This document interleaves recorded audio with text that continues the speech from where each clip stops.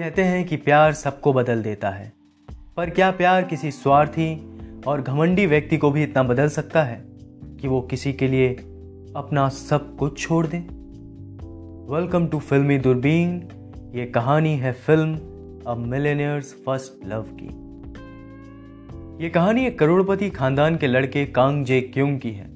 सरलता के लिए इस लड़के को हम करण बुलाएंगे। जब उसके दादाजी की मौत होती है तो उनके वकील उसे बताते हैं कि उसके दादाजी उसके नाम पर अभी कोई संपत्ति छोड़कर नहीं गए और साथ ही किसी छोटे से शहर के स्कूल में उसका दाखिला करवा के गए हैं और वहां से ग्रेजुएट होने पर ही उसे वो सारी संपत्ति मिलेगी। उसका सब कुछ जब्त कर लिया जाता है, उसके होटल, पेंट हाउस, कार, इतना कि उसका क्रेडिट कार्ड भी ब्लॉक कर दिया जाता है और उससे ये कहा जाता है कि अगर वो अपनी संपत्ति पर अपना दावा छोड़ दे तब उसे अपनी कुल संपत्ति का 0.1% अभी मिल जाएगा। मजबूरी में वो उस छोटे से शहर में शिफ्ट हो जाता है। वहां उसे एक लड़की मिलती है, चोई यून वान। सरलता के लिए इस लड़की को हम चांदनी बुलाएंगे। इस लड़की से वो पहले ही अपने बड़े होटल में मिल चुका था। पता चलता है कि चांदनी उसकी क्लासमेट भी है। करण के लिए स्कूल बकवास जगह है, फिर वो चाहे कहीं का भी स्कूल क्यों ना हो। उसने बहुत कोशिश की कि उसे स्कूल से निकाल दिया जाए।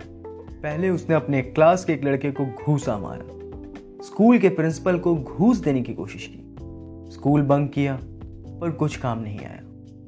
इसी बीच उसे पता चला कि स्कूल से ग्रेजुएट होने के लिए हर स्टूडेंट्स को एक फाइनल टास्क करना ही होगा और वो टास्क था चैरिटी ड्रामा में हिस्सा लेना जो अनाथालय की मदद करेगा।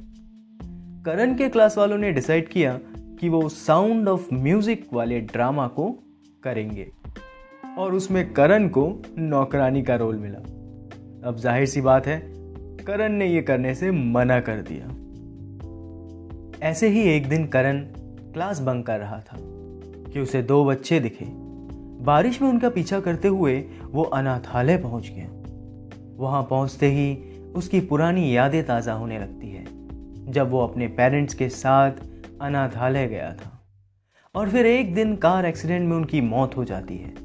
उस वक्त वो बहुत छोटा था। उस बारिश में उसे सर्दी हो जाती है। चांदनी को उसकी बहुत चिंता होती है। वो उसके घर जाके उसका ख्याल रखती है। इस दिन के बाद से दोनों में नजदीकियां बढ़ने लगती हैं। हालांकि करण का एटीट्यूड तो नहीं बदलता, पर फिर भी उसके दिल में उस शहर के लिए वहां के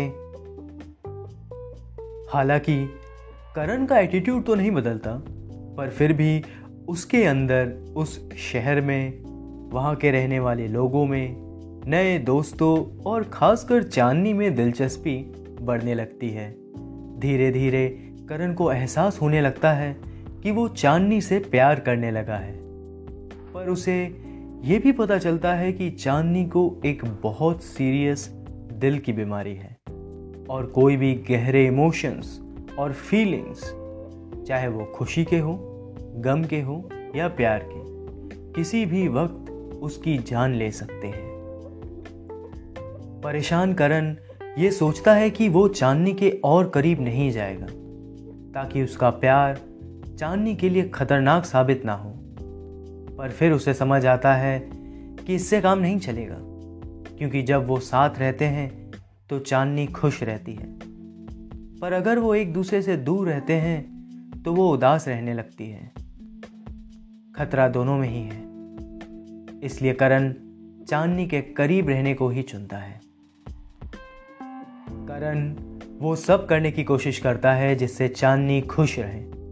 वो उसे खुद पर नेल पॉलिश लगाने को देता है, ड्रामा में नौकरानी के रोल के लिए खुद को सजाने भी देता है, और तो और वो उस ड्रामा में नौकरानी के रोल करने के लिए तैयार भी हो जाता है और प्रैक्टिस करने लगता है। चांदनी के बर्थडे में करण उसे कैप्सूल्स बना कर देता है जिसके अंदर चिट्ठियां होती हैं, जिसमें वो लिखता है कि वो उससे बहुत प्यार करता है।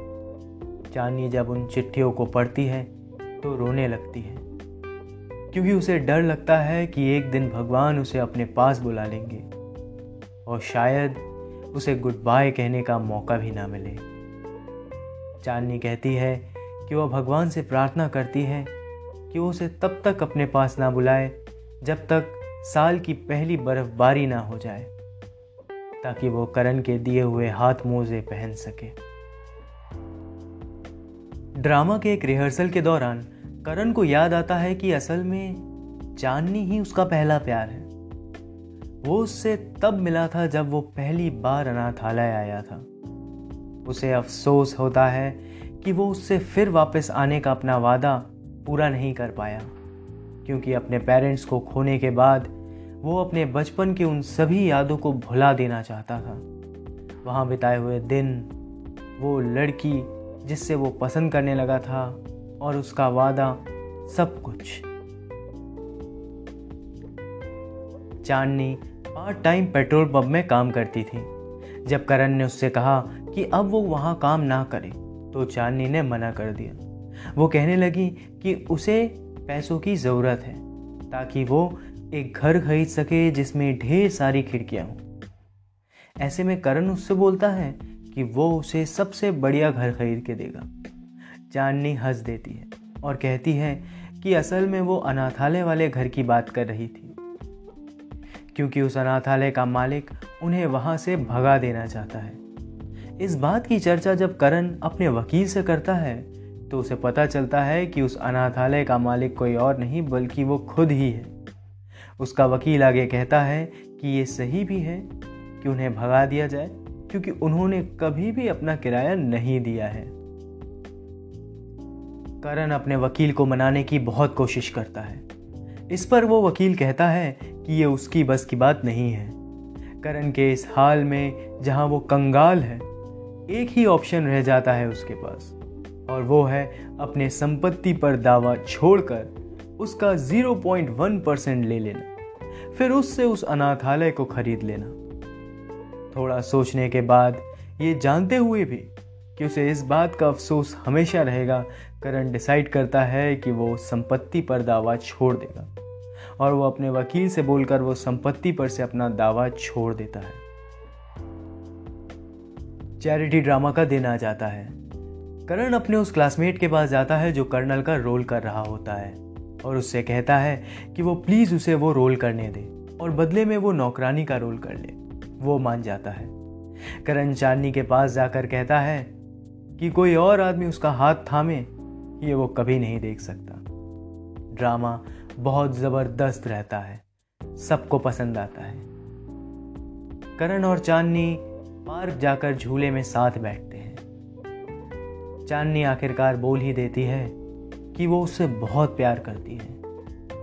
फिर वो कहती है कि उसे नींद आ रही है, बस 3 मिनट उसे वो अपनी बाहों में सोने दे।